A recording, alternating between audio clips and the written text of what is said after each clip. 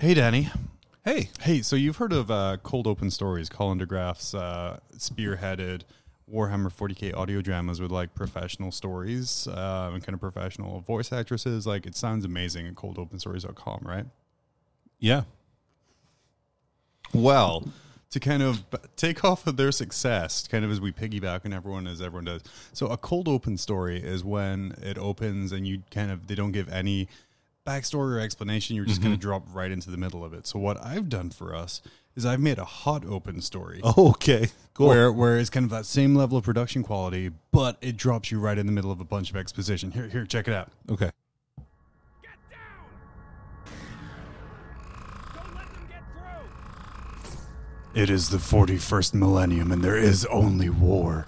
As an orphan, I joined the Astra Militarum, determined to find my parents, be it a trace of their existence or those who so cruelly took it from me.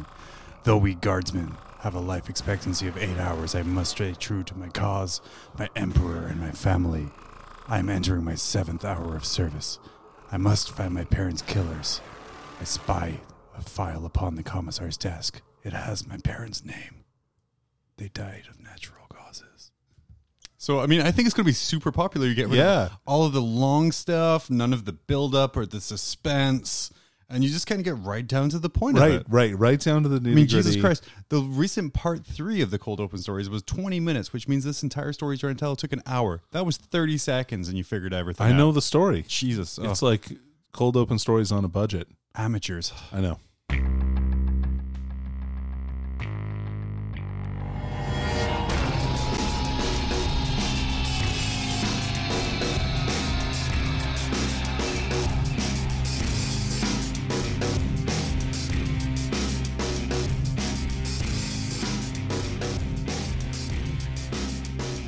Oh, man, Danny with the way better name of Hot Clothes Stories. They're done. They're done. You know it's closed. Yeah, Done. Case that's it. closed. Boom. 30 seconds. His parents Right. died of natural causes. Thrilling. Welcome to Mob Rules. I am John, joined as always by By Danny. Danny, and then no, we can't Dave Games today because No. Dave is out ill today. He is. He partook in a little too much of the Christmas spirit. He did. Yeah. As this will be our Christmas episode, as I found out. It is. when I was figuring stuff out, and we didn't do anything festive for it. So, oh wow. But we're festive, and we're in a festive environment. We're pretty John. festive. He's got his tree up over I here. have my Christmas tree up over For here. those of you who can't see this, which is all of you, Yeah, except for us. Sure. And if you can't see it, what the fuck? Yeah, dude. What Stop is it. up? Yeah. Peace. I don't appreciate that at all. Thanks everyone for your feedback for all the random little skits Dave and I did last episode. It was a ton of fun to put together and do. Those were awesome. Hot Open Stories was my last one that we did, and I was like, yeah, I kind of want to work that in as a real subtle advertisement. Oh yeah. And it was real subtle, kind of like the storytelling that contained within. Oh yeah. Sure. Well, and like there was depth to that story, right? There was. Yeah, but I didn't need to listen to more of it. 30 seconds was plenty. No, just like this podcast. Yeah, 30 seconds is plenty. That's the Mob Rules tagline now. Shit, I don't know we're if you knew that. 3 minutes 37 in. We've already lost everyone. It's also my tagline with my wife. 30 seconds is enough. Like sub tagline, no, you were wrong. But Danny, it's been a couple weeks since we've heard from you here. Yeah. What have you been up to since the last time we saw you? Well, almost a month ago, and not last I know, night. Yeah, it's crazy. Yeah. It definitely was not last night. So what have I even been doing? I believe there was a Played charity a charity tournament. event. Yeah. Like a practice charity event for like a little local charity. Yeah, right. It was definitely no charity hammer, but it was local like food hammer kind of tournament, and we have another one at our other store this weekend. Yeah, both stores running charity tournaments Back to back. for stuff. This one coming up this weekend or today, if you're smart and listening to on release day, or 3 days from now, if you're smart and are a Patreon of us. Oh, right. Is gonna like Joe, one of our local guys, is running it again for I think the billionth consecutive year. He has a bunch of really unique stratagems. Yeah. out there which can really festively mess with someone. It's going to be festively fun. And of course, ending with the classic mission of the terrain disappears off the tables into boxes. Yeah, as the game progresses. That is the best one of all. Put away the terrain mission. Sorry, as my dog tries to steal a biscuit from on top of a table in another room. I Oh. saw his little lanky butt reaching up there, and I'm like, nope. Yeah, gotta put that shit down. But yeah, so that's something Joe started doing, so people tidied up before leaving, and it's Which is just a really good idea. Yeah. on point. But tell us Yeah. about the first practice charity tournament, the Tier 1 charity invitational, because it's not an invitational. Right. Yeah, you don't have to be important to go to that tournament, nor to any tournament usually. Anyway, No. so it was like a 3-round RTT with some 1,700 or 1,750 points. I played some Iron Hands, and then because it was a for fun event, I also just brought a detachment of the sisters from the new box, which was fun. Didn't you just bring the entire new box? Yeah, I just brought the entire new box. No other extra models, just that, which was fun. Didn't even build it, just slapped that shit down on the table. Just the sprues, actually. I threw them on there and like threw some bases and like, this is where these guys are. No, I'm just kidding. I built them. Yeah. So, but the models are rad. Like, they're really cool models. Oh, yeah. So we played a game as well. Oh, yeah, we did. Going I forgot back. about Yeah, that. yeah. I mean, it was so long I didn't ago. forget about it. It In fact, was no, really just fun. last week, wasn't it? Yeah. Yeah, it was literally last week. So yeah, we were sitting deciding wanted to play, and then we got there, and I think I was just like, I don't want to play an ITC mission. Yeah, which is cool. And I was like, all right, well. All right, cool. So what do we you were wanna do? like, we were going to play one of the new missions from Chapter Approved. But we didn't actually have the book yet. No, Dave had the book, so we didn't have the book. So We tried to message Dave, and Dave was comatose or something. I don't know. Again, too much holiday spirit. too much holiday spirit. So instead, we went into the Psychic Awakening book, the Faith and Fury Yep. book, and we pulled a mission out of there. Which was actually like kind of fitting almost. I don't know. It was. So it was a setup as a last stand scenario. So Danny deployed all of his non-Astartes units on his table edge.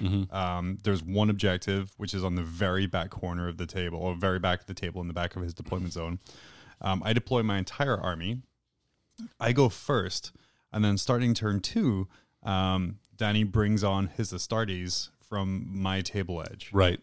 Now, when we started playing this game, and also I won the game if I held the objective. Any other condition was a loss. Right. So when we started playing this game, neither of us realized that your guys would come on from my table edge. No, we did not. We thought they were coming on from my table edge, but then we misread it. And when I read it again, John was like, oh, okay, well, let's make a game out of this. Because at that point, in the turn, I'd managed to wipe out everything but a Canoness. One single Canoness who, spoilers, was unkillable. Which, super weird how, like, I take my quote-unquote competitive list against your fluffy food hammer list. And just in one turn, it does a lot of damage to the, like, 400 points of Sisters of Battle. Well, yeah, and like the everything, all my sisters died so quickly, right? And minus the Canoness. But then all those other battle sisters really fueled my faith. Oh my god! So we'll get What a great mechanic, though. We'll get right? yeah. I mean, shit, I was gonna say we're getting into it later, but we can get into now. Faith dice, very satisfying mechanic. Like Yeah, it feels good. it kept that Canoness alive for the entire game. Yep. It had her survive in combat against a Mauler Fiend for 5 rounds of combat, That sounds about right. 5 or 6 rounds of combat. Yeah, I would say at least. right, Almost enough time for her to kill it. almost enough time, and she did kill it in the end. Oh no, because you fell back out of combat and shot it. But it got him down to 1 wound on a Mauler Fiend who had magma cutters, so he was firing 2 Melta shots at her Right. every turn. Yep. And I think I hit with like 5 of them. Yeah, you hit a lot. I hit a lot with them, and she didn't die because Danny's faith dice, which I gave him by massacring every other sister's unit, was all 5s and 6s.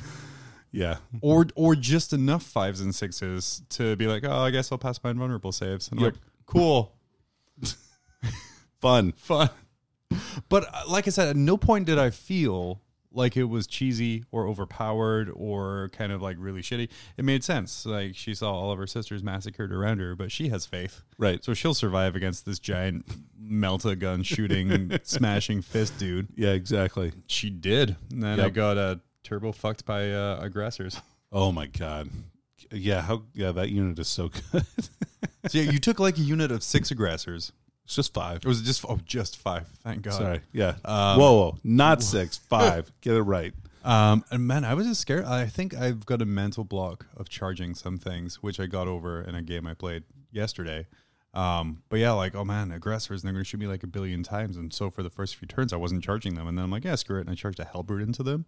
And I survived. Right, you did. And I'm like, okay. I mean, fair enough. I had some very good dice rolls on that save. Well, but still, it was good for me to see that I can just charge in, call it good. Yeah, especially like a Hellbrute or something that's toughness 7. You're probably fine. Probably, hopefully. But they did work. Your Pharaohs did work. Metal Daddy himself. Yeah. Oh, yeah, Farios did great. Farios did amazing. As always. And, yeah, it was a fun game, though. It was really fun. Yeah, it was really fun. In the end, Danny won after I set up a last turn gambit of if conditions A, B, and C happen, and I managed to end the game on this turn because of random game line if I win. Right. But A, B, and C failed. The Canoness was able to hack her way out of some Nurgling bases. Yeah, she was. Yeah, so by 2 wins. But it was super good, super close. It was just nice thinking a little differently, right? Because I think a lot of the time if you play nothing but ITC, your brain kind of gets stuck in that mindset of, okay, for sure. Looking at your army, these are my secondaries. Oh, I got to be in this quarter. Oh, what's my bonus? And this one, I'm just like, move everything forward. Rush at the objective. Oh, wait, everything's coming in my end. Move everything back.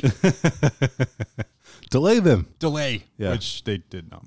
But that's okay. But yeah, it was a lot of fun. It was, and again, just nice to play that there. What were some of your games in your Charity Hammer tournament? Oh, let's see here. So I played against a full Sisters of Battle army that was piloted by Phil. That was pretty fun. Oh, nice. Phil, local guy's been playing Sisters for forever. Years and years and years. So he's played 3 different books throughout 8th edition for that army. So at least. Yeah. That's like more than Sisters of Battle Codexes there's been ever. Yeah, pretty much. Because I think there's only been 2 because they got moved into Witch Hunters, didn't they? Yeah, so it was Sisters of Battle, the original one, then Witch Hunters. Then I don't think they had another codex. No. So 2 codexes. And well, they had like a chapter approved codex or whatever, right? Yeah. Anyway. So, but that was a really fun game. It's amazing how tough Sisters can be. Like, they're really durable. And then, let's see, who else did I play? I played against Taylor. Taylor brought Drukhari. He had Didn't he have the pirate boat? Yeah, he brought the Tantalus, which was fun. But it turns out the, what are they called? The guys with the autocannons, suppressors. Oh, yeah. Yeah, they're really good at killing Drukhari boats. They're just really good at killing a lot of air. Yeah, they're things. pretty much good at killing everything. Yeah. To be honest, they're really good. Who did I play the first round? I don't really remember, to be honest with you. That's kind of sad. I just it's not that it was a bad game or anything. It was fun. I played against Sean Guerin. Oh, so nice, always good to play against him. Yeah, He's I played a good against guy. him a few weeks ago. Yeah, he's he's a good. good opponent. He's playing Chaos. Oh, he And, said he was starting some Black Legion. Yeah, he brought Abaddon, a bunch of Chaos Marines, some Bikers, some Obliterators. So in that mission, you could kind of teleport. So you could pick one unit, and they got basically fly and could move an extra 46 inches. Oh, that's unfortunate for people facing Abaddon. So Abaddon got in my lines like pretty much where he wanted to, but he didn't kill as much as you would think he would kill. Like, I think he got into one of my intercessor squads, and I think he killed 6, which, like, yeah, for all of his attacks was pretty sad. Like, he probably should have killed more. Anyway, but it was fun. Had a good time. Really fun event. Only 6 people showed up, though, because I think, like, we might be splitting the charity stuff a little bit between the 2 events. Yeah, that was super weird. Like, locally, so we have the one at MJ's, which has been going for years. Yeah, at least 3 years. At least 3 years. And then this year, I think this was the first year or second year Tier 1 did First theirs. year, I think. First year they did First theirs. year. But it's like the week before MJ's one. Yeah. So I think it just kind of took people by surprise. Yeah. So I think that's probably accounted for the lower turnout. But I think Also, Bath and Body Works had their Candle Day sale, which I think took Really? a lot of our community for away. sure. Because, hardcore Warhammer players, they love scented candles. Well, Do you know? They smell bad, man. Do you know there's a scented candle that smells like pizza? Really? And I'm like, why would you want your house to smell like stale pizza when I can do that and eat pizza? Good point. Yeah. Maybe you're on a diet. Maybe. Oh, yeah. So I'm just going to torture myself with the smell of pizza. I mean, it helps to build character, John. Oh, man. I don't even know what a range of 40K candles would smell like. Basement. Basement dank. Eternal War. What does Eternal War smell like? Like, you know, blood, Bleach, because mud. people clean up a lot after everything. Yeah, that's true. I was going to say loosed bowels. What else? Loosed bowels. I don't know, broccoli fart. That seems like another one that would be pretty popular. Oh, man. I don't know if you've ever been behind somebody with one of those. Oh, hell yeah. But you know now I have to make ads for that now. The broccoli fart. Oh, well. The 40K gamers scented Candle candles. collection. Yeah. Yeah. Really gets you in that immersion when you can't go to the local store and get a game in. Just don't wash. That adds to the ambiance and the aroma. Anyway, It sure does. so I'm excited to play this weekend. I'm going to play Night Lords. Oh, yeah. Yeah, I'm pretty excited about that. You've been putting some stuff out. You got, was it the Praetor or something from Forge World? Or like I did. I got the that guy Terminator. looks so Lord. fucking good. Yeah, he's awesome. Oh my I'm God. very excited to field him. Yeah. And I just got, actually, so our buddy Tyson put in an order for a Forge World order this weekend. Mm-hmm. And he ordered on Sunday, got it on Tuesday. That's crazy. Isn't that insane? Can you imagine? Like back in the day, man, Forge World took like a month to get. Yeah, here, I remember right? when I ordered my Squiggoth, it was like forever. Right. So I got the other Night Lord's Praetor, nice. the one with the jump pack. So now I can cut off the chain glaive head and give him a Thunderhammer. So, because I mean, yeah, Thunderhammer's Smash cool. Captain got a Smash Cap. Oh, sorry, Smash Lord got a Smash Lord. That's right. yeah, You got it they're different things. there.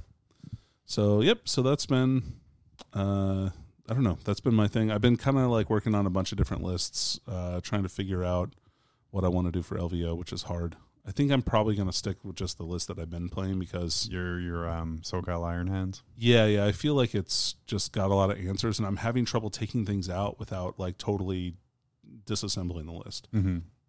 So Neat. it is. Well, in the last couple of weeks, I played 2 games. I played against you last week. Yep. Played Good against in a good, fun narrative game we went over, and then I played against our buddy Nate last night. Oh yeah, I was here for that. Yeah. Oh no, wait, I haven't seen you. Oh, that's right. I forgot because our we narrative. only ever see each other. Right, only Record only things. for podcasts. Yeah, so I played against his Tau list. He had pulled one of the great Tau lists off of the internet, which was basically just 3 Riptides and a bunch of drones. Yep, that's the list, and some commanders. And some commanders. So I took this because, one, I need to learn how to play Tau because they're going to be super popular, especially with how well they've been doing. how right? well they've been doing, which tends to draw people towards them. So I wanted to know kind of how to deal with that sort of list. Sure. Because not everyone's going to be piloting it with the level of skill that kind of the winning Tau lists are, but I think there's going to be a lot of them showing up to be like, oh, look at me answer Space Marines. I just take Tau. So I wanted to play against that. So I did. I took my latest iteration of my Chaos list. Version 3, I think I'm on now. I think version 4 is just around the corner, which I'm very, Nice. very excited about. But it was, I moved away from the the Supreme Command of Lord Discordance in a Flawless Host. And I moved everything to Alpha Legion.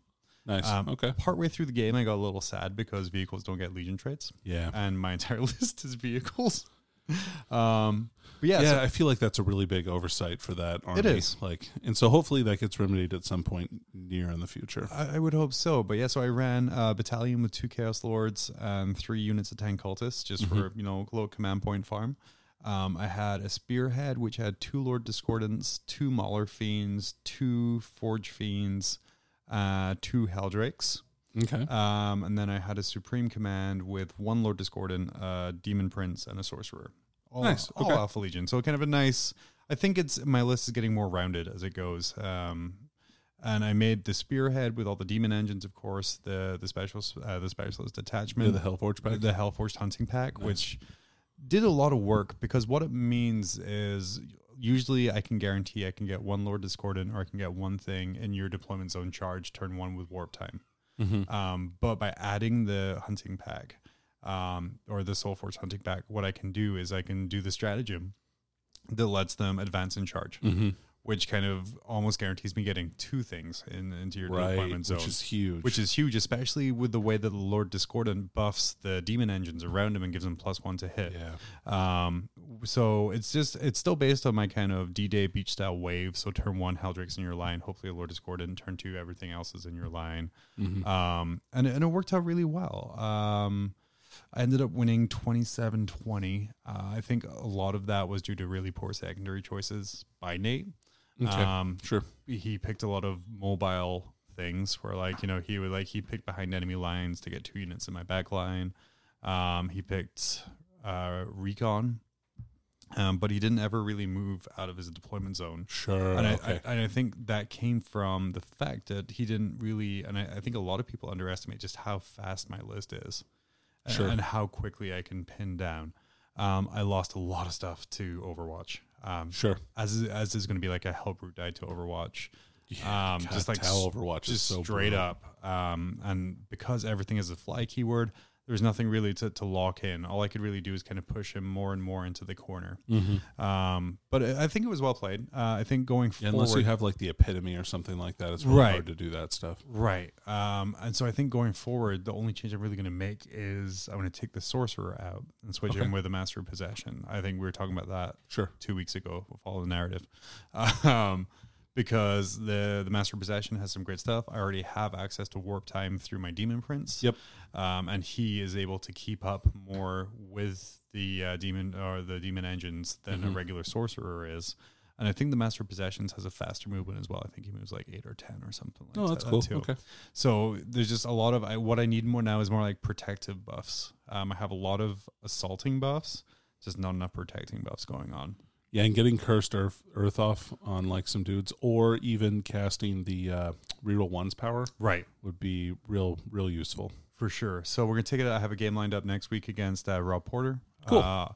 Again, I don't think it's going to go fantastically, but I think I'm going to learn a lot of good stuff from it. Yeah, for sure. And that's kind of the goal right now. Reaching for my 0-6 at LVO. That's the dream. I think you're going to do better than that. Anything less than 0-6, and it will be a failure of a trip. So you're going to have to play every game. You can't drop out. That's basically the only way that you're not going to do that. Yeah. Oh, fuck, damn it. I'm going for that wooden bolter. They still do that, right? And then painting, I'm still painting like a goddamn animal. I finished another Mauler Fiend. I have half a Forge Fiend done. Nice. Your painting progress has been huge. I assembled another Forge Fiend. I ordered a Chaos Lord because I need a second Chaos Lord to fill out the Supreme Command or the battalion. I did look at other things. Like I looked at just an Exalted Champion, and I looked up a Master of Executions or just some of the cheaper HQs. But then I kind of look at what am I going to spend those 14 points on? And is what they're like, one, I don't have any delivery system for Master of Execution. So just a dude kind of standing there. It's great that I get to reroll wounds in the fight phase for the Exalted Champion, but I don't have a delivery system for him. Right, and it only affects him as opposed to like if you have an infantry unit, you get to reroll all failed wound rolls for them, which is huge. No one else really gives out the buffs that the Chaos Lord does without rerolls of 1 to hit, which was really key with a lot of my Forge Fiend firing because they're not great at shooting. Yeah. Unbuffed. So I ordered Kranin the Relentless because apparently the only Chaos Lord you can buy now is Thunderhammer Malleus of City X. Oh, yeah. Who I already have one of. And I'm like, I want 2 of the same guy. And so I got a Kranin on the way, and he's going to be my second guy. But I like the list. It's a lot of fun. Nice. It's like it's not super hard to play. I kind of know most of my secondaries off the bat. I still try and play the way of like passive secondaries or things that I don't have to really rely on killing to get, because I find I do better that way because then it's within my control. Like, can I have 4 units, 1 in each table quarter? Yeah, I'm pretty confident I can do that most turns. Yeah. And that doesn't rely on dice. So anything I can do to take dice out of the equation, that's always been my all for. Yeah. That's always been my philosophy as well. Like, I know sometimes it puts your units in awkward places or whatever, but I'd rather not have to roll and just score a point than have to roll and try and kill something. I don't know, most of the time. Yeah. And then speaking of dice, we got our Mob Rules dice in yesterday. Oh man, that was so cool. Posted a picture of our table from Nate and I's game last night on the Patreon Discord. not a single person noticed the Mob Rules dice were being used and christened. Nice. So those are available for sale for our Patreons as of today, Saturday. Awesome. And then as of the 21st, we're going to put it up in the Facebook page. Yeah. You too can get your dice. They have a 100% winning record. And as of time of recording, that is a fact. Yep, a fact. 100% a fact. Yeah, we're going to take a break. We'll be right back with something super cool, I guess. Yeah. Dude, I'm the best. I took first place at another tournament. First off, stop with the thunder and lightning. You don't impress me. And second, let me check out the BCP rankings. And I don't see you on there.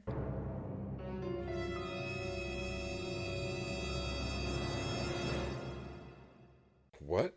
Your TO needs to download the Best Coast Pairings app and run events on it.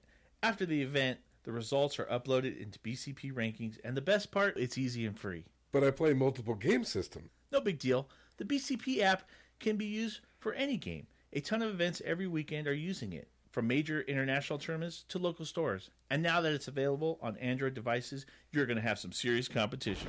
There can be only one. BCP Rankings is a fun and exciting way to measure how you or your team stack up. No matter what you play, your score goes to an overall ranking, or compete to be the best in a game, a circuit, a region, or the world. Download the app or visit www.bestcoastpairings.com for more info. Best Coast Pairings. Are you the best? Yes. Well, no. Technically, I'm 2,680th. Only in Alaska. much lower nationally.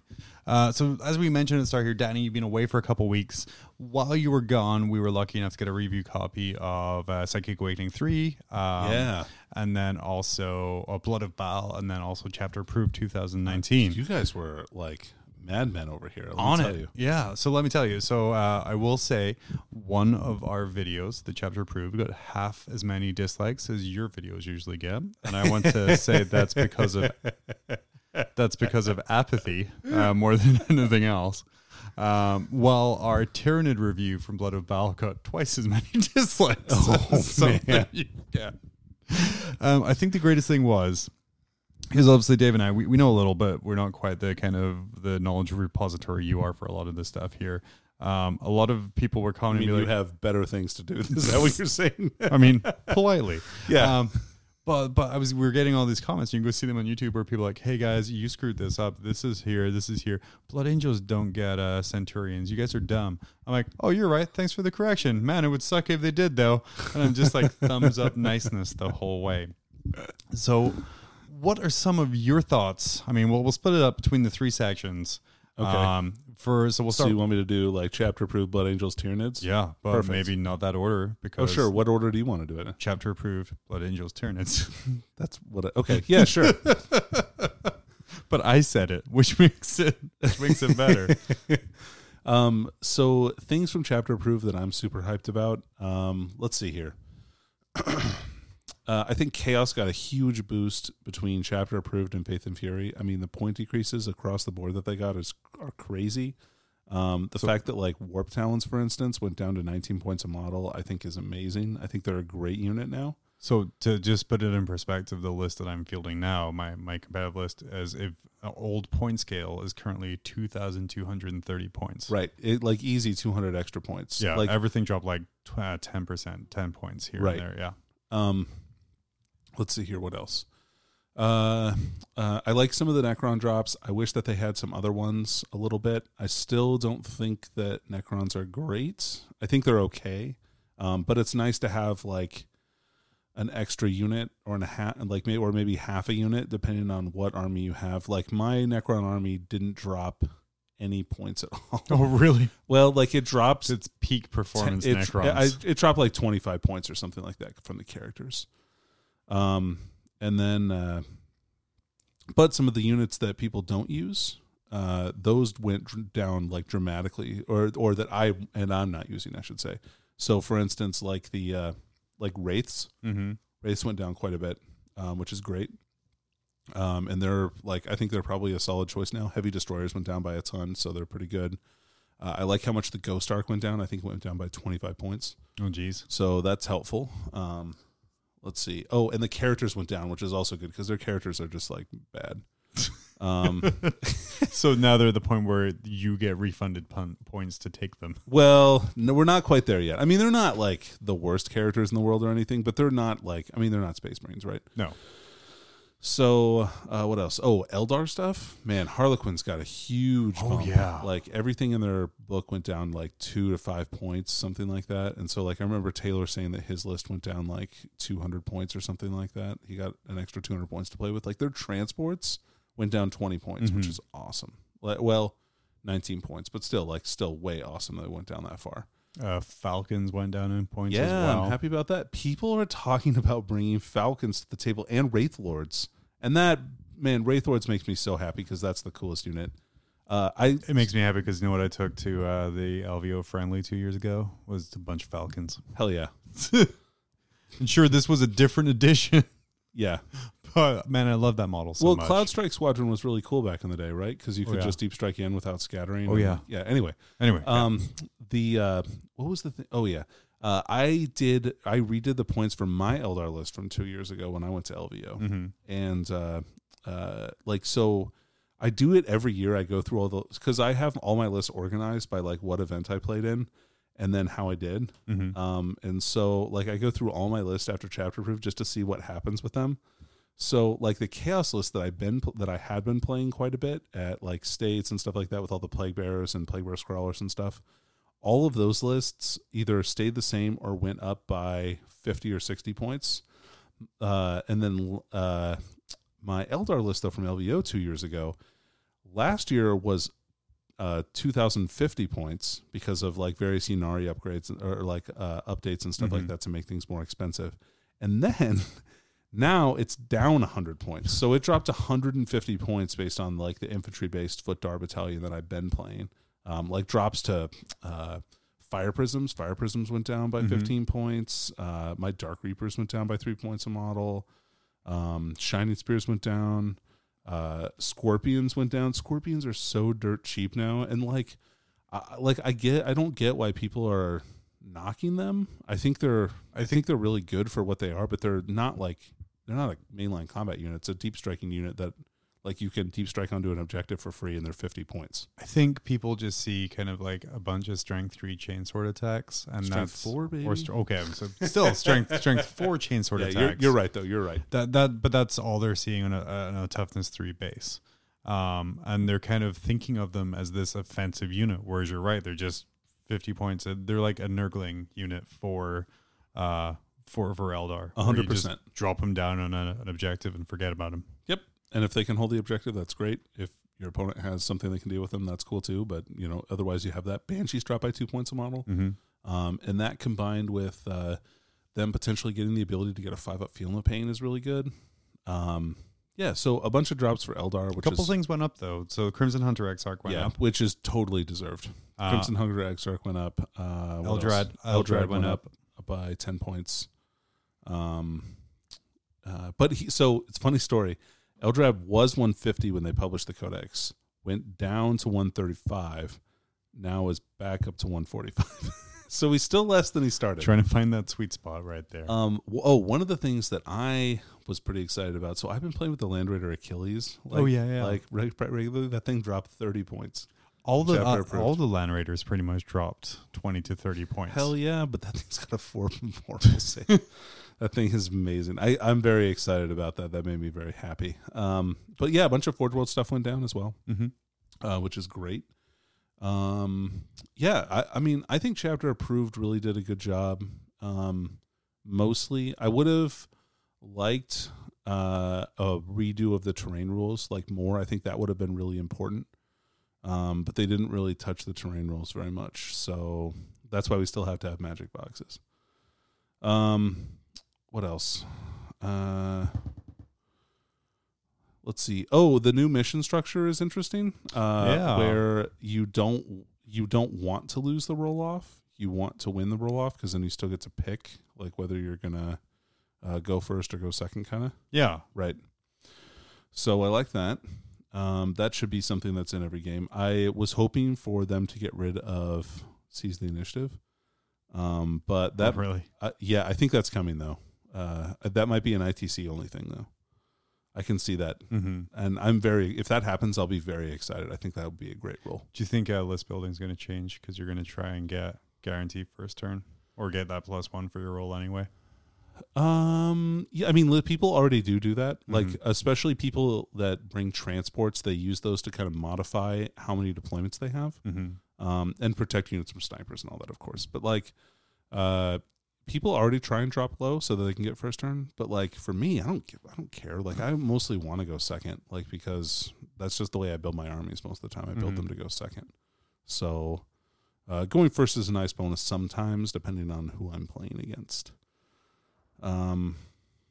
Yeah, so happy about that. Oh man, on the chapter approved note, the random army generation rules are really cool. Man, we are so excited about that. So we have this whole thing planned for next year, kind of our post LVO competitive, like seltzer water to kind of there you go. cleanse our mouths out. With a hint of lime. With a hint of lime to cleanse us without burning us out of 40K, which can happen if you play every 2 weeks and then go to a 1,000-person tournament to get just turbo stomped.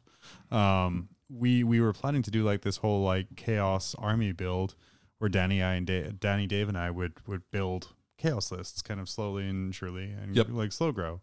And then we came across the random army generation. I'm like, oh, that's just too good. It's so fun. Yeah, I'm very hyped for that get my stuff painted for that. Yeah, very happy. And that'll help me continue to kind of power through my collection of chaos. Nice. As it means to be. So moving on from kind of chapter approved, were a lot of good stuff. Oh, yeah, great. The books were fantastic in the way they were split into two. I still think there's a lot of value in the non-points book. And for sure, right? Like, there's so much good stuff in there. yeah.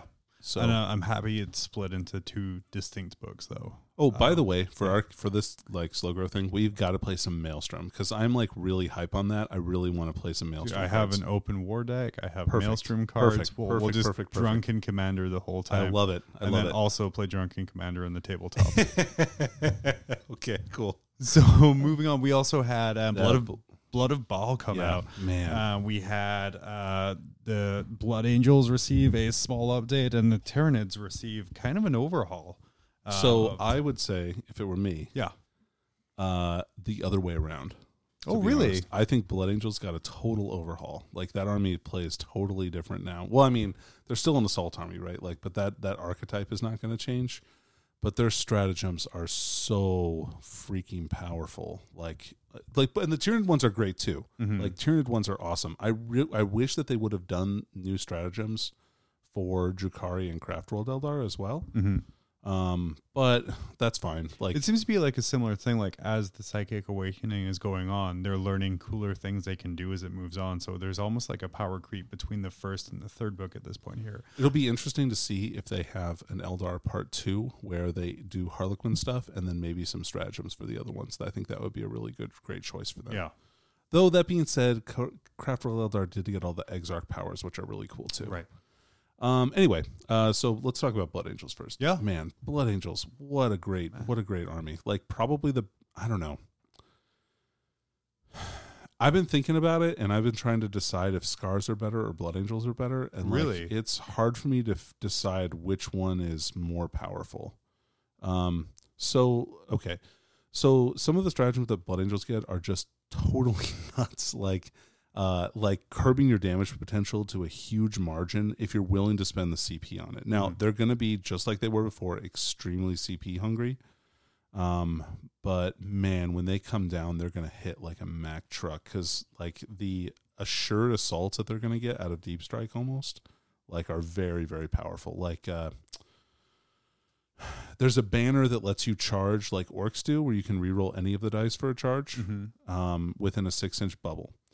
So that, combined with the Red Thirst being changed to not only give you +1 to wound, but also give you +1 to advance and charge rolls, means that they have roughly the same chance, or they have the exact same chance to get into combat off a Deep Strike as Evil Sons. Mm-hmm. And everybody knows how reliable that is, except for their Blood Angels, not a mob of Orc boys, so they're going to hit so much harder than them. So, like, because, I mean, you're talking Sanguinary Guard, you're talking Death Company, you're talking Terminators. All those are really great choices for coming in and like just beating face. It's one of the reasons I switched to solely Alpha Legion is so I could have the stratagem to keep people further away. For sure, that's going to be huge. And so, like with that, plus there's now that they have chaplains with litanies, you can get the +2 inches to charge litany bubble. So that's another. So they're instead of getting +1, now they're +2 because that one doesn't stack with anything else. But you're getting +2 to reroll any of the dice on the charge coming in from Deep Strike, and then you're hitting with +1 to wound. Well, you won't be able to do that because chaplains have to be on the table. But you could just fly him up the table, right? And you can hide him behind terrain and then just jump out as a jump pack, or have him pop the litany, jump out with the jump pack, then land the squad next to him. Pro tips. Let's see. I also like the sanguinary priest, the apothecary that they have. That also gives a +1 strength bonus because blood angels. But isn't that the one that doesn't have the Angels of Death keyword? Oh, does he not in the? Well, that's a typo. I will rules lawyer you so hard on that one. Do you get doctrines? Nope. But in his codex entry, still have in the updated codex entries, him still having the option for a jump pack. Yeah, huge, because I figured they were going to take that away from them, and they didn't because there's no model for it, right? But they kept that in there, which is amazing. They have a stratagem that lets you. So for Sanguinary Guard, for instance, just by themselves, they have 2 really good specific ones where there's one that lets you. I think it's re-roll failed to wound rolls with your bolters and ignore cover. So if they come down turn 2, they can blast you with -1 AP bolters, 2-shot bolters, from the whole squad, re-rolling to hit and re-rolling to wound if the general is nearby, because they get to re-roll to hit rolls if the general is close to them. And then they can charge into combat, and their blades get you can get the blades so that they are any damage rolls of 1 count as 2 instead. So that that really smooths out their damage curve, and getting 2 damage assured every single time, gross. It's super huge. Especially with all the Space Marines running about with 2 wound primaries. Exactly. That's 100% correct. And then when Assault Doctrine comes around, then they're getting all an extra attack, which you can also stack with the Sanguinor, which you can also stack with Death Company. Also, so you can get the ability to get 7 or 8 attack intercessors if you want to. If you stack all the different buffs on them, because the Death Company intercessors are already 5 attacks each, in Assault Doctrine. I think you'll find I gushed over how amazing Death Company intercessors were, and I was told specifically they were trash. Oh, well, that person is wrong. I mean, it was multiple people, and really? I'm yeah. I don't think they're. Is there better options? I think, sure. Anything with the native component to Deep Strike is pretty good, but you can put the Death Company into an Impulsor, and that's a really big deal because Impulsors are very fast. Yes, and so you can get them game-winningly fast. You could say, yeah, for sure. 14 inches is huge. Anywhere. 14 inches is a big deal. Wouldn't know. Yeah, me either. But that's just what I've heard. So there's that. The other super powerful stratagem that they have, probably the one that to me is the most powerful, tricky thing that they have, is the ability for 1 CP to give a unit a 6-inch heroic intervention. And so it's a unit, not a model. So it can be you charged my scouts, well, my Sanguinary Guard within 6 inches of you can heroically intervene. That is so gross. If you stack up your units in ways, you can do stuff you can wrap people easily on their turn, or you can get in there, chop them up, and then get away. You can do it even with a character if you want to. If you want to get a smash captain into their unit, you can do that. And if they charged you, they're not even going to get to swing on that character unless they declared him as a charge target either. So. There's a ton of stuff that you can do with that. That's a very, very powerful tool. So they are so good. And you're saying it changes the way the army is going to be built. Do you think, or is it going to be similar builds? So between Chapter Approved and this, because Chapter Approved also dropped a lot of the points for their specialist units by a significant margin, I think you're going to see them a lot more often. And I think that this is an army that does great as a Space Marine ally if you're going to make a combination Space Marine list, because like everybody getting Doctrine still is really good, and they provide, like for instance, an Iron Hands and Blood Angels army, really solid. Because Iron Hands can take care of shooting very well, Blood Angels take care of assault very well. Like both of those, sync up very well. Same with like Salamanders, I think too, because the Salamanders are like, that's a very aggressive army. But yeah, no, a lot of different choices that you have. I think that there's some really great options there, and that army is gone from non-competitive to very competitive. I think it's definitely top tier now. Speaking of non-competitive armies, Tyranids. Let's talk about Tyranids. Languishing a little bit for the past year or so. A real victim of the power creep, shall we say. For sure. And I think that Tyranids have now, whereas Genestealer Cult is going to take a hit post-chapter approved. I mean, they already have taken a hit because Space Marines just really kick the shit out of Genestealers hard. Like, it just is such a hard counter, and it being such a prevalent army in the meta means that you're probably not going to see as many Genestealer Cult armies. That being said, I think Tyranids potentially are a great Space Marine counter. I think that they have a lot of tools that really help them against Space Marines. Like the speed at which Tyranids can get into assault has always been crazy, right? And Marine distances for shooting are not very far, generally speaking, with the exception of like Thunderfire Cannon, and maybe some of the other artillery. So like everything's within 30 inches. If you're within 30 inches of Genestealers and the Swarm Lord, you're in charge range, like for sure, like almost like an assured charge.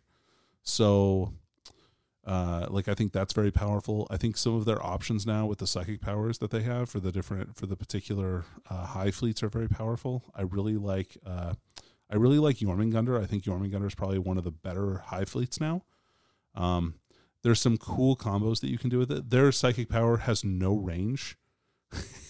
Oh yeah, that was the weird one where I was like, huh, okay. Several of the powers in there have no range. Like the Kraken one has no range. I believe, and the Jormungandr one doesn't either. There's a couple of them that don't. Anyway, you cast it. You pick an enemy unit after you cast it. Your whole army, if anything in your army that comes in from reserves that turn, gets to reroll to hit rolls against that. So it's full normal rerolls against that stuff. So Jormungandr has a really great strat in their baseline stratagem that they get is like their high fleet specific one is they get to select units and burrow them underground, and then they come up with another burrowing unit. So like you can come up with Raveners, which got a decent point decrease in chapter approved. You can pop up 30 Gaunts with Devourers, use that psychic power and just like annihilate potentially at least one unit, and then you can shoot them again if you need to with stratagems. So I think that's very powerful. I think when I heard the term, I think was the adaptive physiology or something. Yeah. So that's made a comeback. That's an old rule set from third edition. Third edition. Tyranids. That codex lets you do anything with your Tyranids that you ever could want to. Which game breakingly so at times. For sure. Like there was some bad stuff. So when I first heard like, oh yeah, we have adaptive physiology, and I'm like, oh shit, this is going to be really bad, but it's not really bad. It's pretty limited, right? It's limited, but it seems really good. It's also very powerful. Yeah. So the ones that there's a couple in particular that I really like. One that lets you count as being in cover, one that gives you an extra save for being in cover, which is really good. So you get the Camo Cloak benefit, right? You get two bonus +2 to armor saves for being in cover. Again, stacks really good with Jormungandr, right? Because they're always in cover as long as they don't advance or charge. So that that burrowing unit, up from underground, even if they're burrowing from underground. That doesn't matter. That's like their high fleet rule. Right. So you have this big unit of Gaunts that burrow up from underground, and all of a sudden they're -2. Well, they're +2 to their save. Right. So they have like a 4-up armor save. Yeah. That's pretty good. Also, the other one I really like is the ignores -1 and -2 AP. That's so powerful. Again, like imagine Warriors, for instance. Yeah. Like, because they'll have a 3-up save again as Jormungandr or 4-up with anybody else, and then they ignore AP -1 and -2, and with one of the new stratagems that they have in that book, as long as your warrior unit is close to a Tyranid Prime, they get an additional. They take half damage.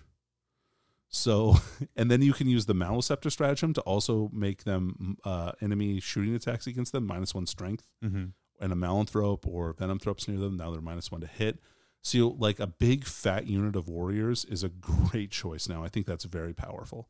Now, to use these, you have to give up your Warlord trait, or spend a stratagem. And you can get potentially 2 if you don't have a Warlord trait, or 1 or Warlord trait and pay a CP for 1, Sure. or just exchange that Warlord trait for 1. But yeah, there's some really great ones there that are very powerful.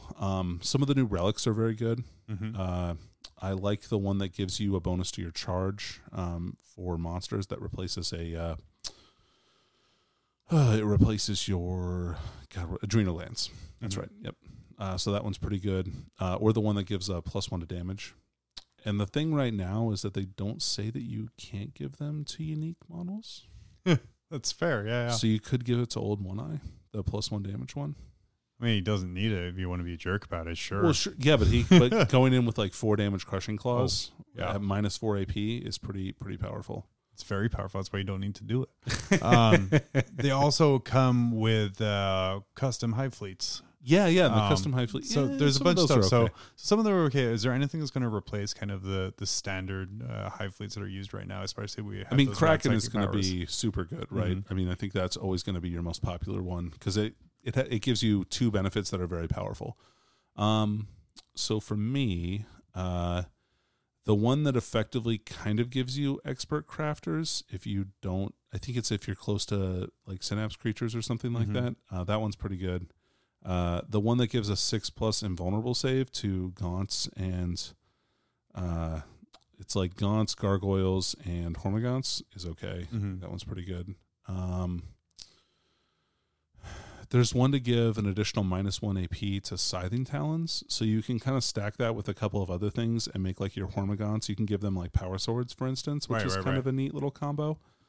So that's kind of cool. I don't know. I mean, there's some cool stuff in there. I can't really see them replacing the Tyranid power, the Tyranid like main book, main fleets. Yeah.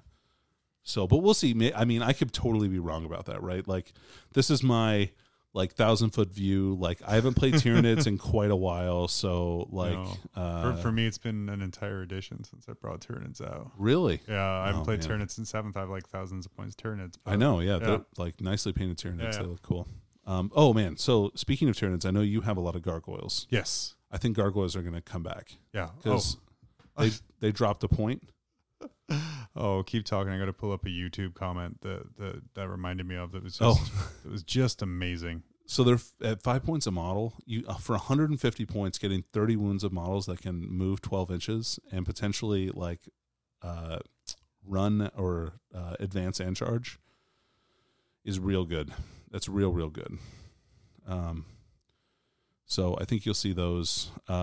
I like the Maleceptor now is actually, I think, a pretty decent choice. -1 toughness is a really big breaking point for a lot of stuff that really hurts Tyranids in the meta right now. For instance, Stalker Bolters are all strength 4. And so reducing those to strength 3 against all of your monsters that are close to that, huge. Super good. Yeah, very powerful. So I think if I were going to build a list, I would kind of want to build a combination of Nidzilla. So I would want to take like a bunch of Carnifexes that would be walking along next to a Maleceptor. And then also a bunch of burrowing stuff because I love burrowing stuff. That stuff is the coolest stuff in the Tyranid book to me. So those would be the units that I would want to take. This is a comment from our chapter approved review.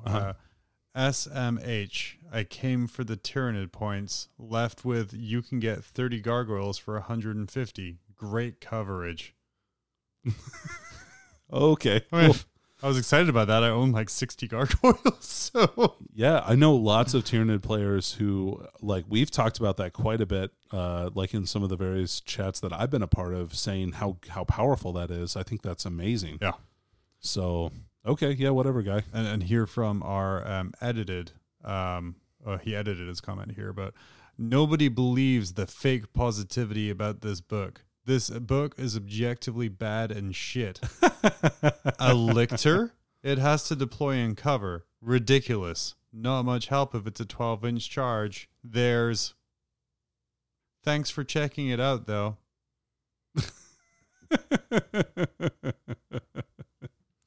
mean, I love the Lictor just as a unit. Oh, Since man. back in second edition, Yeah. right? There's something going wrong with Jones being kind of on that Lictor table. Oh, yeah, that was so good. Classic old rules. I have so many of them. I used to run 12 as part of my 7th edition Tyranid army. Sure. And it does, I mean, here's the thing. For us, it's not fake positivity. Even before we're getting review copies, we were hype about all this stuff. Yeah, I'm just hype about new stuff Yeah. and changes to what the game is. So right. like, There's been so many minor tweaks and adjustments to how armies are played over the past 6 months, about how, like, even past like the Space Marine event, right? So the Eldar plays differently now. Tyranids play differently now. so PSM. Yeah. It's pre-Space Marine. Pre-Space Marine, post-Space Marine. Yep. And it's not for the worse. There's different ways and tricks and things you can do. And it's just, I mean, you can take it as fake positivity, like this wonderful person on YouTube did, or you can just take it as it is and just get good, son. Right. Well, and look, like everybody knows that Space Marines have like the best codex, right? Like nobody's sitting here trying to convince you that's not the case, but it's not an unbeatable codex. Like it's not so overpowered that it just bludgeons everybody into complete dog shit every single time you fight them, especially with the nerfs that they did with the FAQs. Like every FAQ that they've come out with so far, like for Space Marines, has been a nerf for the most part, unless it's like Ultramarines, and then who cares? Like they were not the most powerful one anyway, and they're still really good. Like all the Space Marines are really good. So like, I don't know. People like have this doom and gloom attitude, and they just want to perpetuate that and live in their own little echo chamber about you like pulled how me out bad of that everything really is. quickly, because I came in with like after playing Marines with Chaos, and was like, "Well, fuck this, fuck Super." And you're like, "Shut up." Like, okay, that's fair. We're gonna take a quick break. Thank you for your thoughts on Chapter Approved and no Blood problem. Angels and Tyranids. We're gonna come back. We're gonna talk about Legends. Oh, great. Oh man, I love this topic. You've mastered the art of the Stanley. You've downloaded the ITC Battles app. You've loaded your dice to guarantee your charge. Now perfect your game with Mob Rules measuring accessories. Made of the finest acrylic and carrying the skill of the Danny, the tactics of the Dave, and something positive about John. Get yours now at hammerheadgames.net. And we're back. We are. We are, after some fantastic self-promotion. We are here to talk about the talk of the town, Warhammer Legends. Yeah. Across all ranges. Old models are being sent out to the farm. That's to right. retire in peace. Get the fuck out. You know what I realized reading the article in Warhammer Community about Warhammer Legends? That chaplain on a bike is at the same time great and terrible as a model. Oh yeah. I mean, he is an ugly model, right? Like we can just say that. I think. Like, I mean, I so there's parts of it. It's so close in like so many ways to being a great model. his Crozius is like Straight up it is. Yep. angular. But I think that comes from the time of like the 2D pewter modeling casting Right. having to be straight up there. For sure. He's two pieces, right? Well, I guess maybe three or four if you count the plastic shoulder pads and backpack. Yeah, but he But- does have that fancy little Judge Dredd front to his bike too. He sure does, doesn't Man, he? it's just so With the close to eagle being wings. great. Yeah.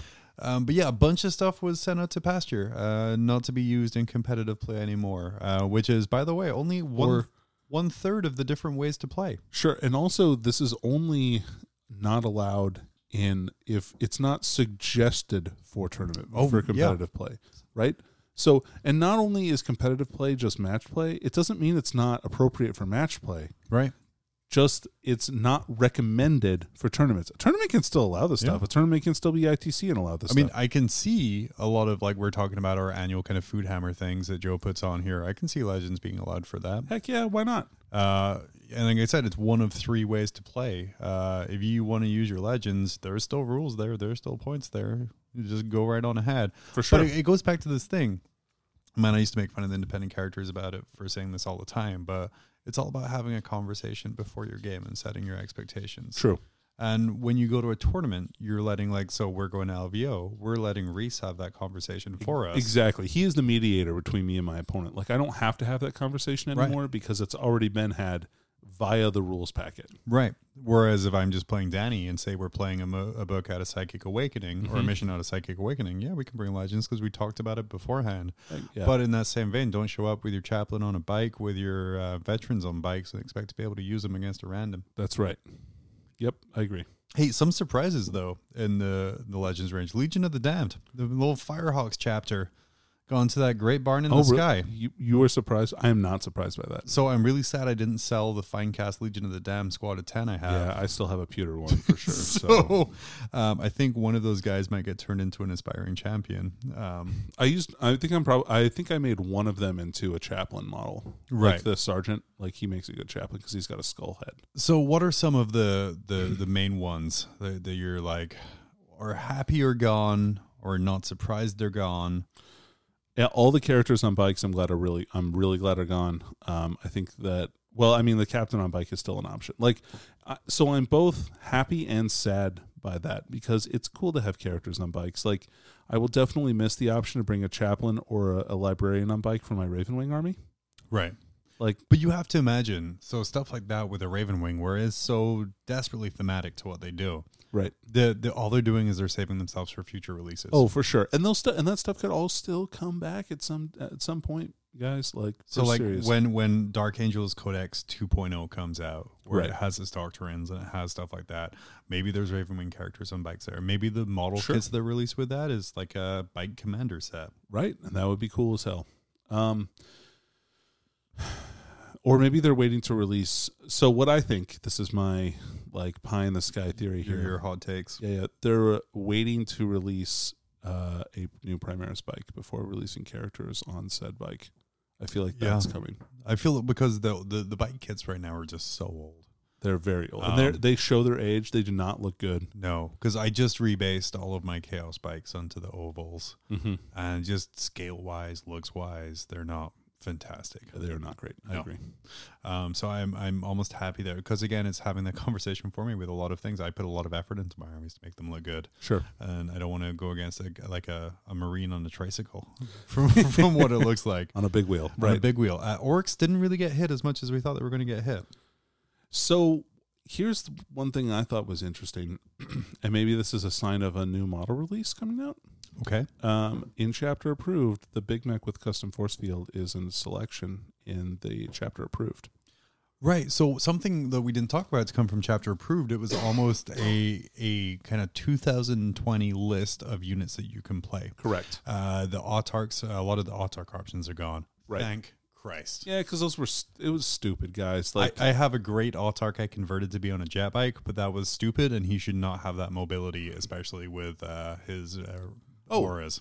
you can take an autarch on a jet bike still. Oh, still? Good, Yeah. because I love that model, and I love how fast he is moving with auras. Excuse me. But what you can't do is give him a Banshee mask Right. or a Reaper launcher. Good. Like Because that I've kind of actually stuff is fought fun. against an autarch on a bike with both of those things, Yep. and it's very unfun and non-interactive. I really don't like the guy with the laser lance and the fusion gun. I think that's a bullshit combination. Yep. But those are all hopefully gone now. So Well, you have to take one or the other now. You can take a fusion gun or laser lance, but you can't take both on the same model. Chaos got hit a little hard. Rest in peace, Juggerlord. Oh, yeah, I'm going to miss him. I have a bunch of Juggerlord characters made up for Yeah. a World Eaters army I was starting, and I'm kind of sad I will never get to play with them. So I'm sad those guys are gone because the Juggernaut Lord is amazing. He's cool. And he was going to lead a charge of Blood Crushers. But what's funny is all of these models, all of these takeaways are me replying with, oh, I had a future force based around that guy. Oh, well. Like the Orc characters, the Juggerlord, the Legion of the Damned. This was all shit I was going to be doing later on. Sure. They also lost a lot of their mount options for Chaos Lords. So Yep. steeds, discs, palanquins, bikes. Yeah, they all lost gone. all the bike options that they had for characters, and then all the demonic mount options as well. Right. Which, So- again, I think balance-wise is Yeah, it's great. And then, let me see, Adeptus Sororitas lost a couple guys.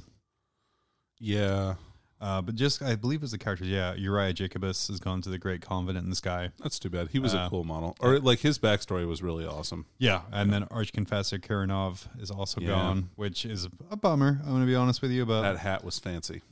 Dude, it was so fancy. But he was like a little pope, and he was one of like the reasons I love witch hunters as an army. Yeah. Just like the idea of this asshole in robes just kind of like walking down the middle of the battlefield, probably getting all mad, it's all getting splattered and bloodied. It was just the best. Trueborn for Kabalites for Dark Elder Also, well, okay. So this is another option that I am both happy and sad. Like, because both them and the Blood Brides are got legend. Yes. So the reason I liked them is it was another option for Kabalites to have, because right now Kabalites have 4 unit options, something like that, that are tied specifically to Kabalites. So we're talking Kabalite warriors, Archons, Ravagers.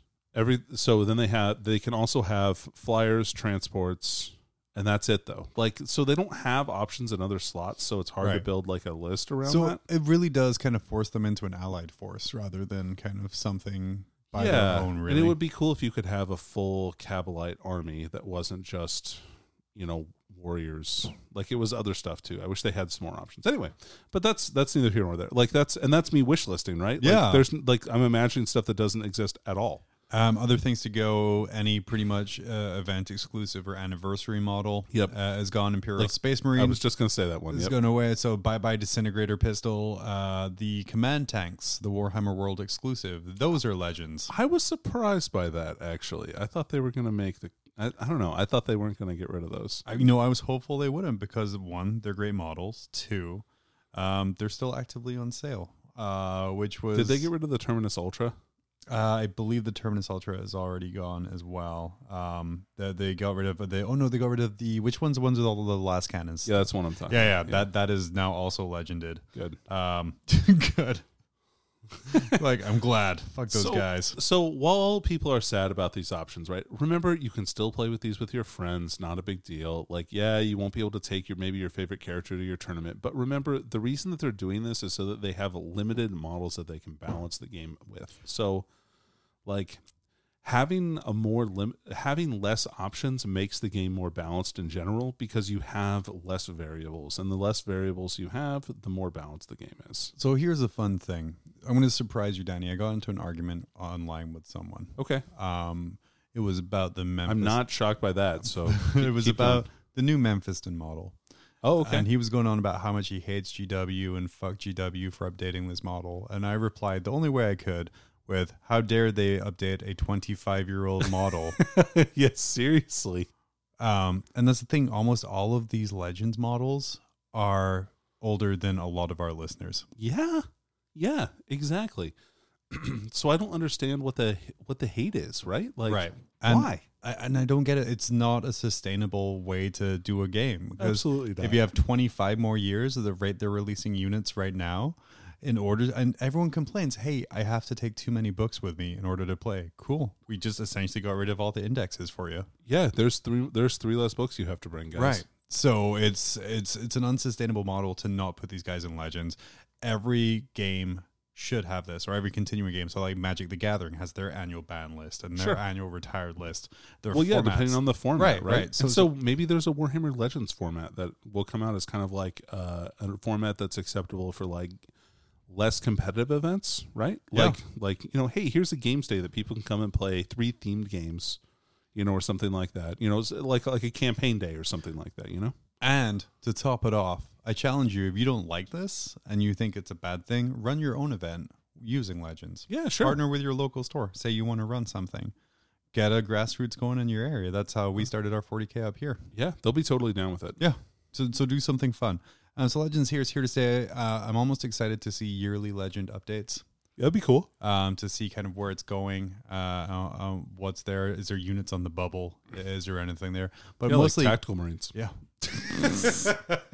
I think the term is Boomer Marines. Oh, is yeah. what Thank we're you going for correcting me. You're welcome. Yeah. But yeah, it's an unsustainable thing to not correct this here. And overall, it's good for the game in general. We're going to take a quick break and we'll come back with something super fun. But first, a classic. Earl Hagen was a legend. In 1960, he whistled his way into Hollywood and into our hearts. Decades later, he made a comeback, lending those lustrous lips in the 1980s to such bands as the Scorpions Guns N' Roses, and Pat Benatar. A half-century after his humble beginnings, he's at it again. This time without cumbersome musical accompaniment, he'll have you wetting your whistle and whistling along. His new album, Earl Whistles Disney, is sure to be a hit with all generations. Order now and receive a bonus album, Earl Whistles More Shit, a collection of previously unreleased material of Earl's favorite songs through the years. On this bonus album, he demonstrates his newly mastered technique of inward whistling. Order yours today on compact disc or double-length cassette. Also available at fine retailers such as Walgreens, CVS, and participating Sam Goody stores. Earl Whistles Disney. Buy it today.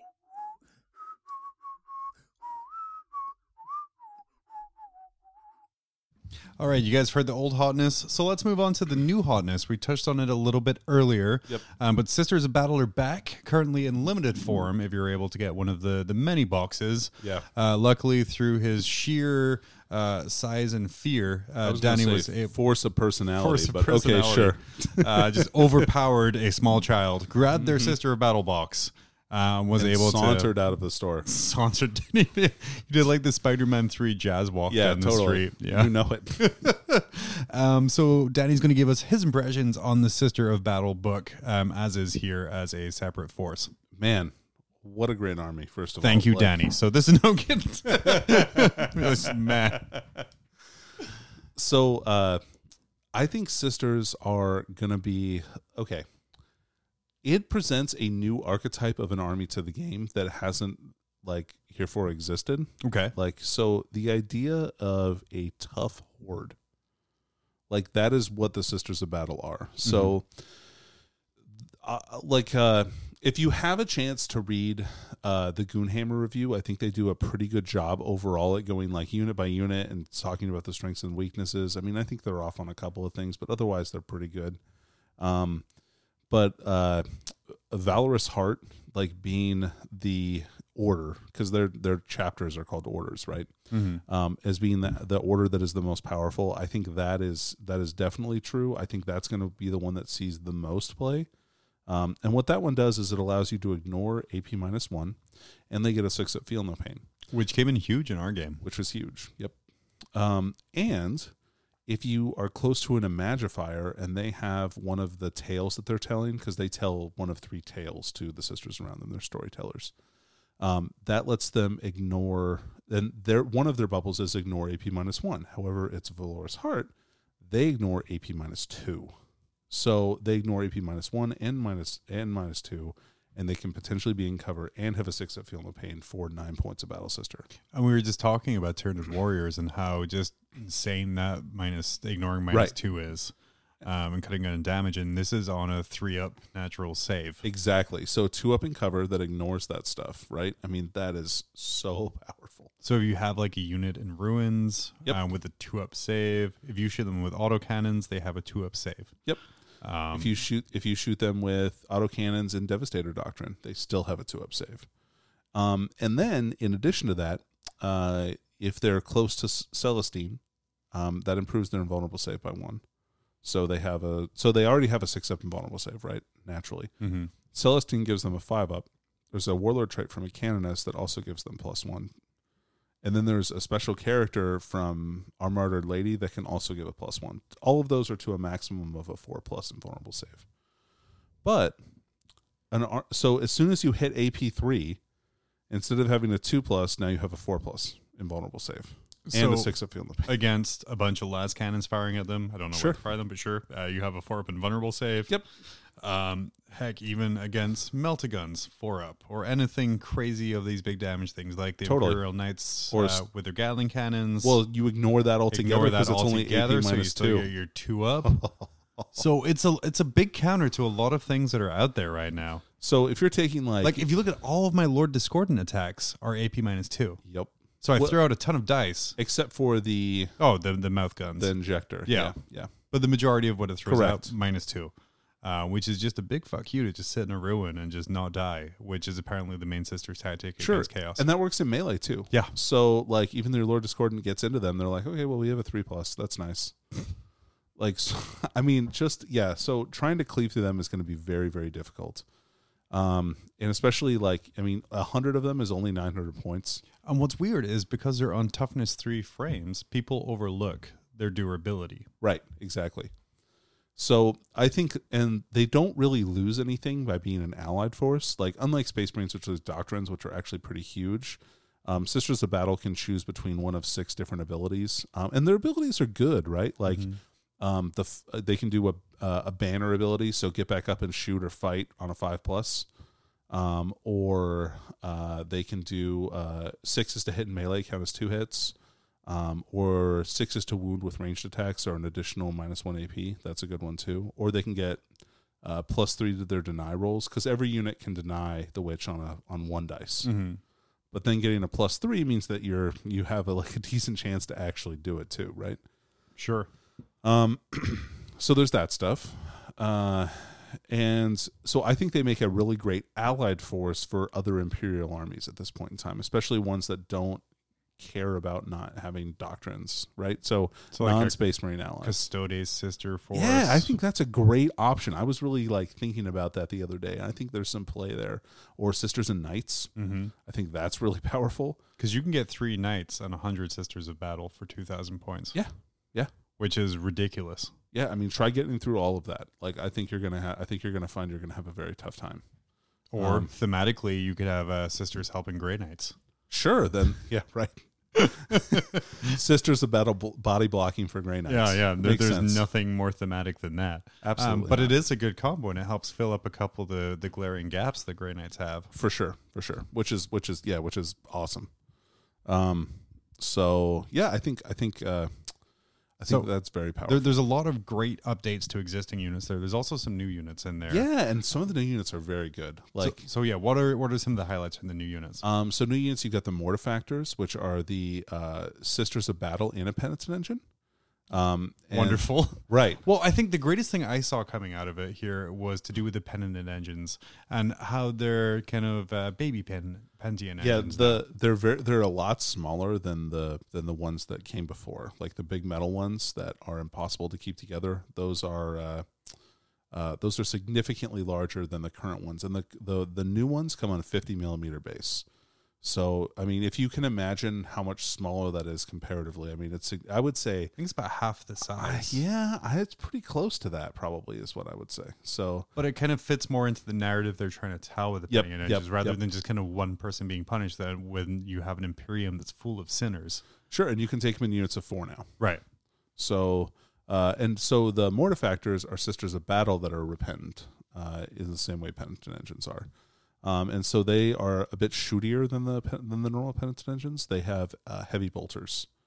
And also the Penitent engines got a new weapon option. They got these flails instead of the saw blades that they can use. Mm-hmm.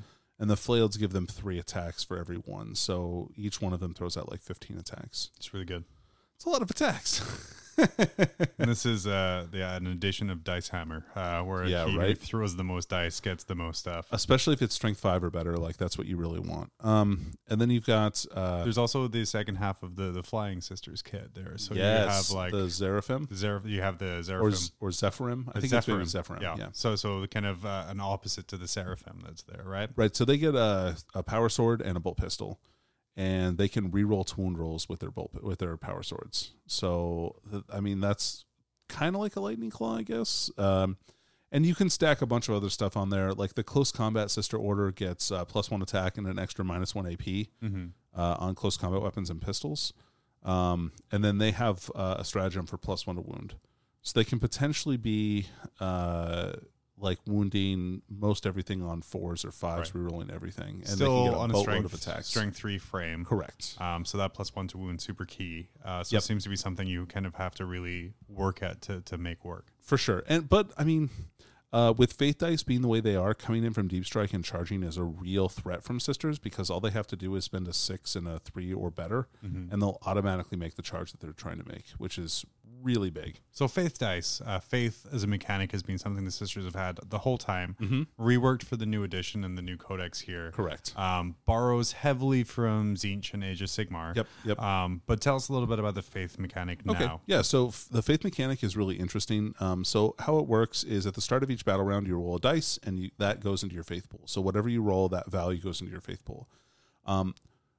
Once per phase, you can select a unit to benefit from an act of faith, and before rolling a dice, whether to hit, wound, advance, charge, like whatever, you can replace as many dice from that roll with faith dice as you want to, or miracle dice. I think they're called miracle dice. With miracle dice as you want. So, like, if you really wanted to hit that flyer, but you only hit on 6s or something like that, you could replace 3 of your melted gun shots with 6s to hit. And now you've got 3 hits on that flyer automatically. You don't have to roll. Or if you come in from deep strike, you can replace, before rolling the charge, you can say, okay, well, I'm just going to take a 6 and replace 1 dice. Now all I have to roll is a 3 or better, and I'm going to make the charge, which is very powerful. And so you get 1 automatically at the start of every turn. You get 1 every time a Sword of Us character dies. You get 1 every time one of your units kills an enemy unit. You get 1 every time you deny a psychic power with their little special deny. Mm-hmm. And then you get 1 every time you roll a 1 for morale. Which all of these don't seem like a lot, but when we played and you had just kind of the basic Sisters army out of the box, which I think is like a Vanguard or something like that. Yeah, right? yeah. So, and I took there's a Warlord trait to get an extra faith dice at the start of your turn. Mm-hmm. You can also get an extra one at the start of every turn, at the start of the turn with the Triumph of St. Catherine, which is that cool new procession model that's coming out. Which looks amazing and kind of follows the diorama style they're going for a lot of these things. And there's an unreleased other piece of terrain that Battle Sisters get that we haven't seen yet. That if you have a Battle Sisters unit within 6 inches of it, or a Ministorum unit within 6 inches of it, you get a faith dice as well. But even with your small kind of 400 or 500 point Vanguard force, you were generating points. Or 392 points. You were generating 3 to 4 faith dice a turn. Yeah, something like that. I was losing a lot of stuff. There's a lot of things dead, but still, for that 3 to 4 fate dice, you were sure. getting a turn. That guaranteed your Canoness had that objective. It guaranteed that she stayed alive.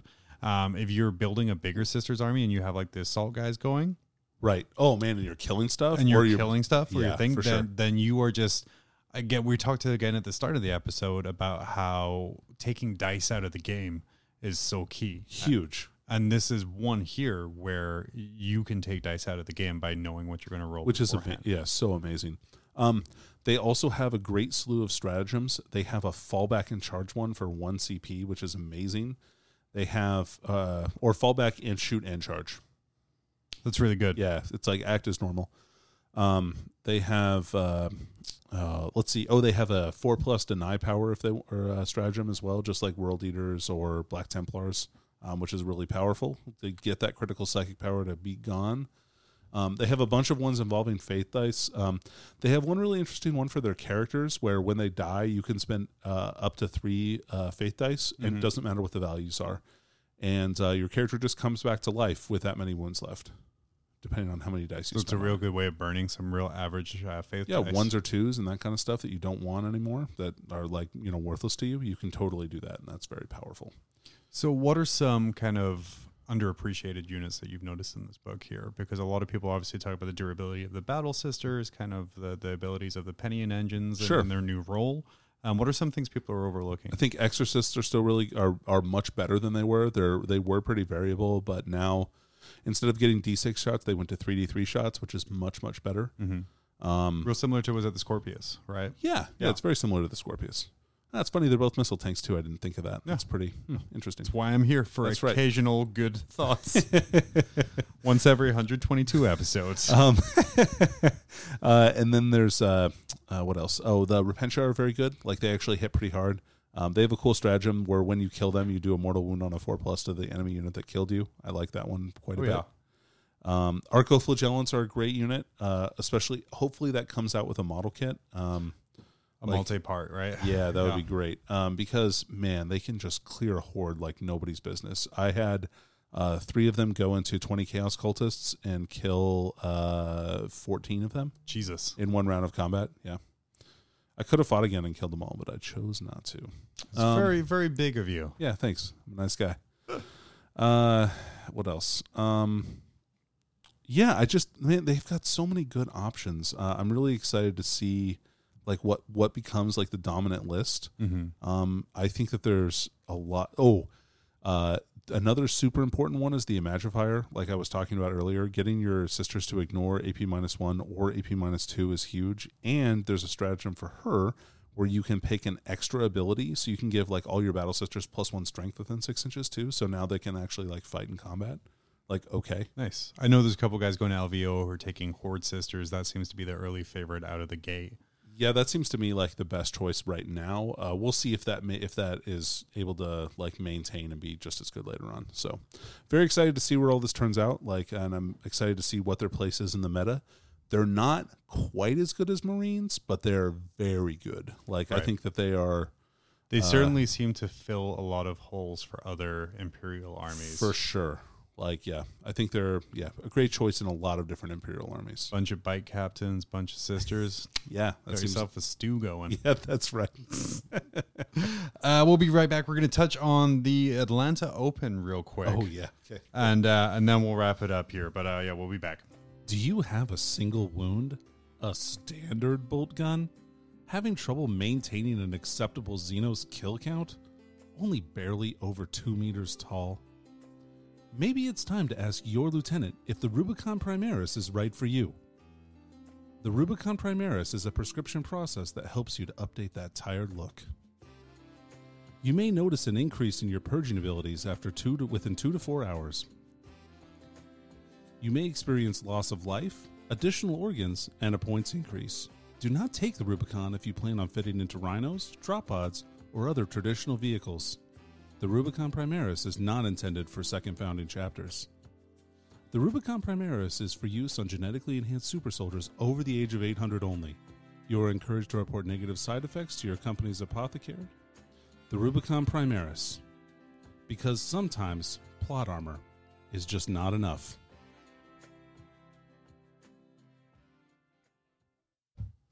And we're back. We're just wish listing real quick off mic about the future chapter approved and whether John goes back to Death Guard or not. Oh, yeah.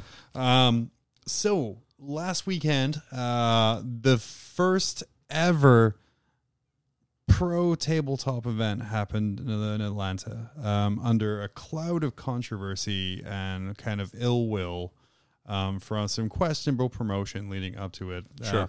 The $10,000 cash prize invitational, which had a regular RTT style tournament followed by a group stage followed by a single elimination stage. So the way it worked is they got you into brackets after the first day, so you could actually, you wanted to be in the winning bracket, right? Obviously.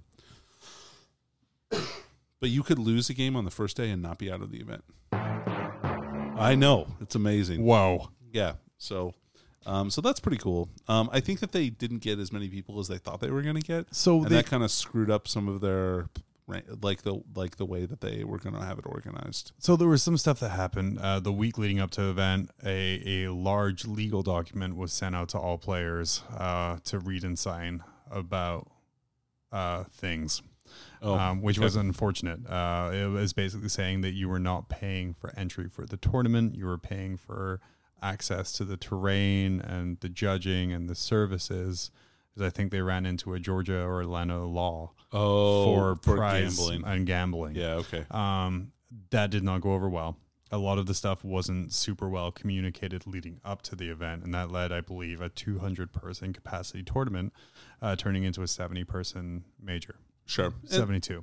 And so, yeah, I think part of the problem with this is, right, like, the way that they approached getting this going was very cocky. Like they did the "you're welcome" attitude. Why hasn't anyone done this before? You're welcome. And like they took all of the things that right now 40K uses for tournaments, and it's like that shit's stupid. Like we're gonna do our own thing, which is like that's cool. I mean, it's your own tournament. Like do what you want. Like, but at the same time, like it may not be a great idea to like piss on like your customer base. Exactly. But the event happened. It did. And everyone will be pleased to know it was okay. Yeah, it was fun. The reason I want to talk about it, because honestly, it wasn't great. It wasn't bad. The final game was amazing, I will say. Mm-hmm. But their presentation for Stream 40K, it was the most amazing thing I had seen. They did, yeah. It was super good. Production was amazing. They had 3 tables being filmed concurrently with multiple cameras. So if game 1 was looking like a blowout or not interesting, they switched to another table. Right. The shoutcasters got better as the weekend went on. They listened to feedback. They interacted with people. I really wish that these people didn't run tournaments. They just streamed for others.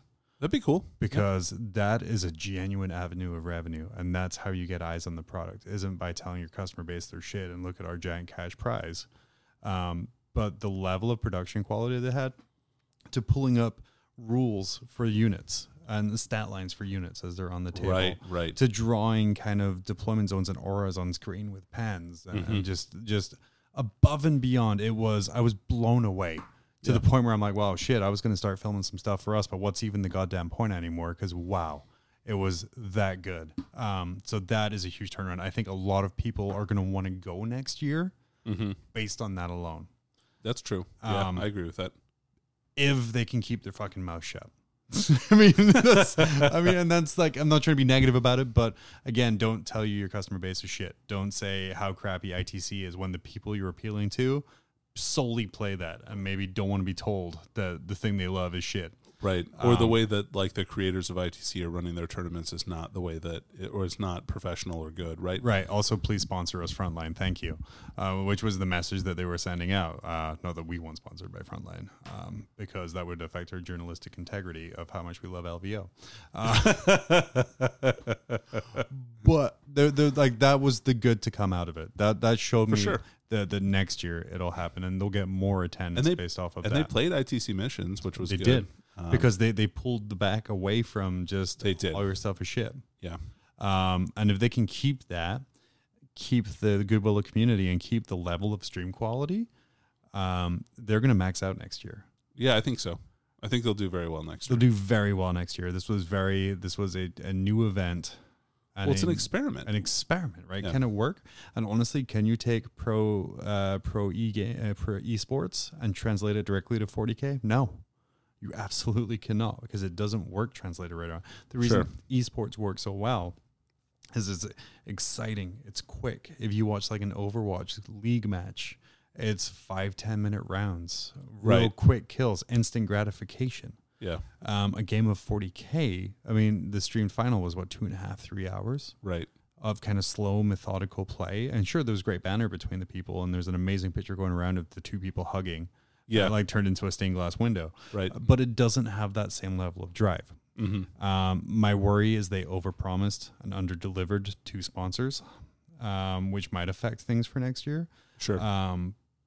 But if they can figure out what it takes, then they have something on their hands. My worry again is they've signed up, I think 3 40K players now to play for Obey, who's a professional esports team. Oh, cool. I didn't know that. So there's now 3 quote unquote professional 40K players who are being paid by Obey to play 40K and stream 40K. And I hope, like I said, that they did not, I hope they under-delivered and undersold and over-delivered. I do. I don't remember off the top of my head. Okay. But yeah, that's kind of awesome. My hope for that. And it's great. I mean, it's the dream, right? That you're getting paid to do what you love. Oh, man. I mean, I know like Danny, you and I said it kind of our corporate jobs, and we're like, man, like I know today I had like an admin time where I was supposed to be planning for a meeting next week, and I just sat like dicking around in Discord and making lists because I just wasn't feeling it today. I'm sorry, boss.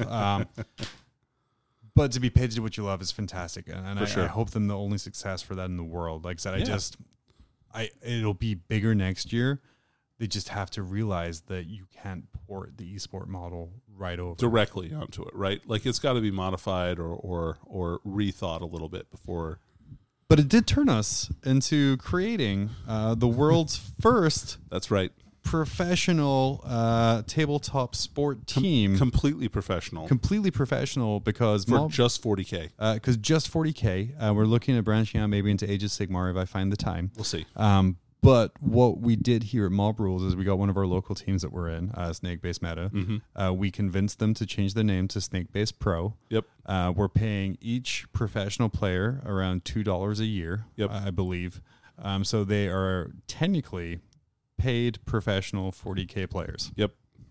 And because that's all it takes. We're having them sign some contracts. Yeah, do some legal stuff. We'll get those one notarized. One of their wives is a notary, so it's Notarized. actually physically going to be notarized that they have a contract with us.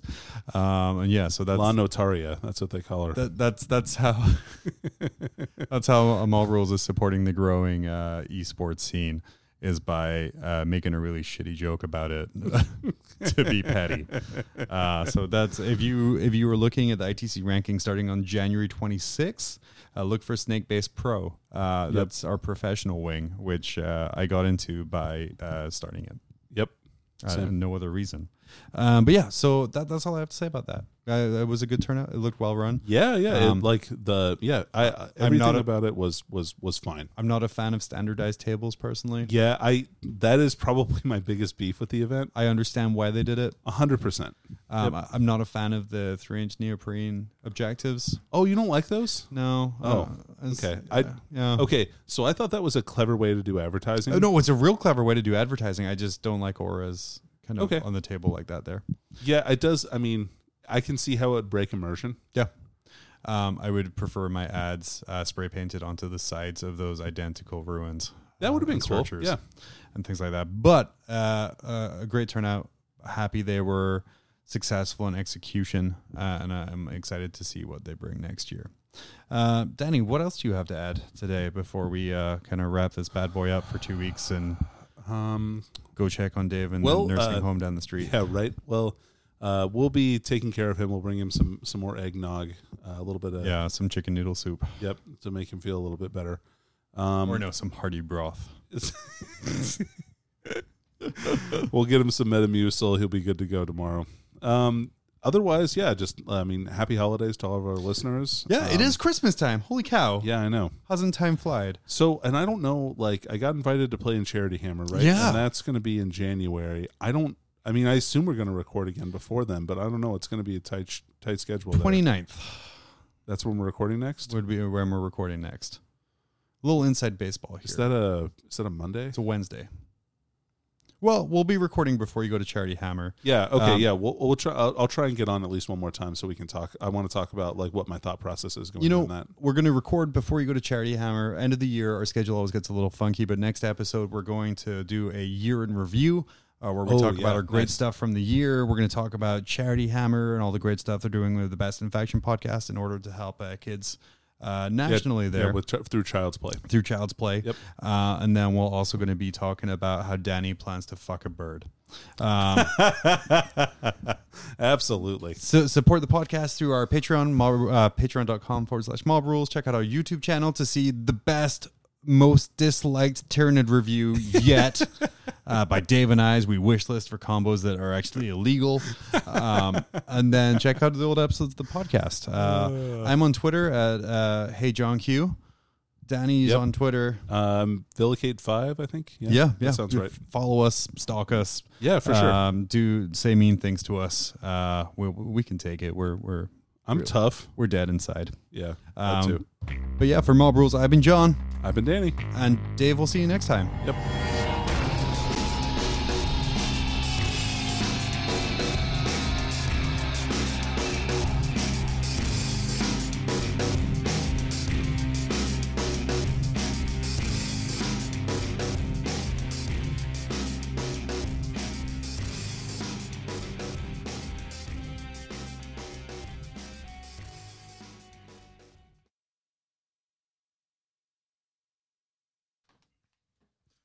And in Canada, Vessel wraps up the Mortons 200 with a 36-21 victory over Skarsgård Scarrington.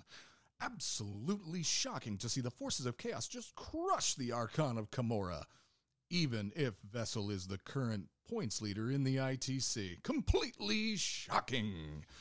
What's that? I'm getting word right now that the Sea Salt Invitational has just wrapped up on the East Coast. Scores are in, and that's where ITCN's own Danny McDevitt is standing by with the winner. Danny?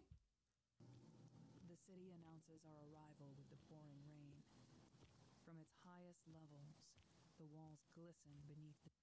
All right, here's what has just happened. We have plugged into a Bluetooth in the room playing cold open stories when all lights have gone out.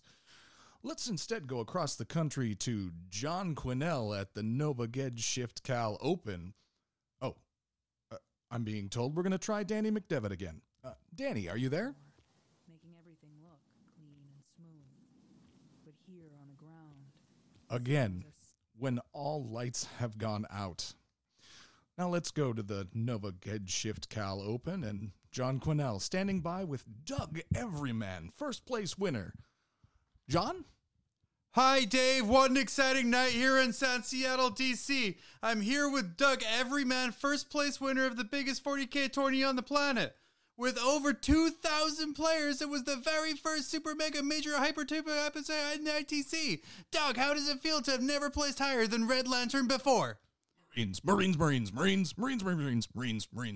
Marines. I have to ask Doug, do you think there would be an army in the world in which would allow you to win in such a storied event? Marines. Well, there you have it. Back to you in the studio, Dave. That's just exciting all around, John. Who would have thought that an everyman could pick up and play in the biggest show? Absolutely exciting. After the break, we'll check in on Val Heffelfinger and his hunt for the missing passport, and we find out what exactly happened with the split between Frontline's Frankie and Reese. My guess is Reese just has a better nickname. Reeseus. It just rolls off the tongue.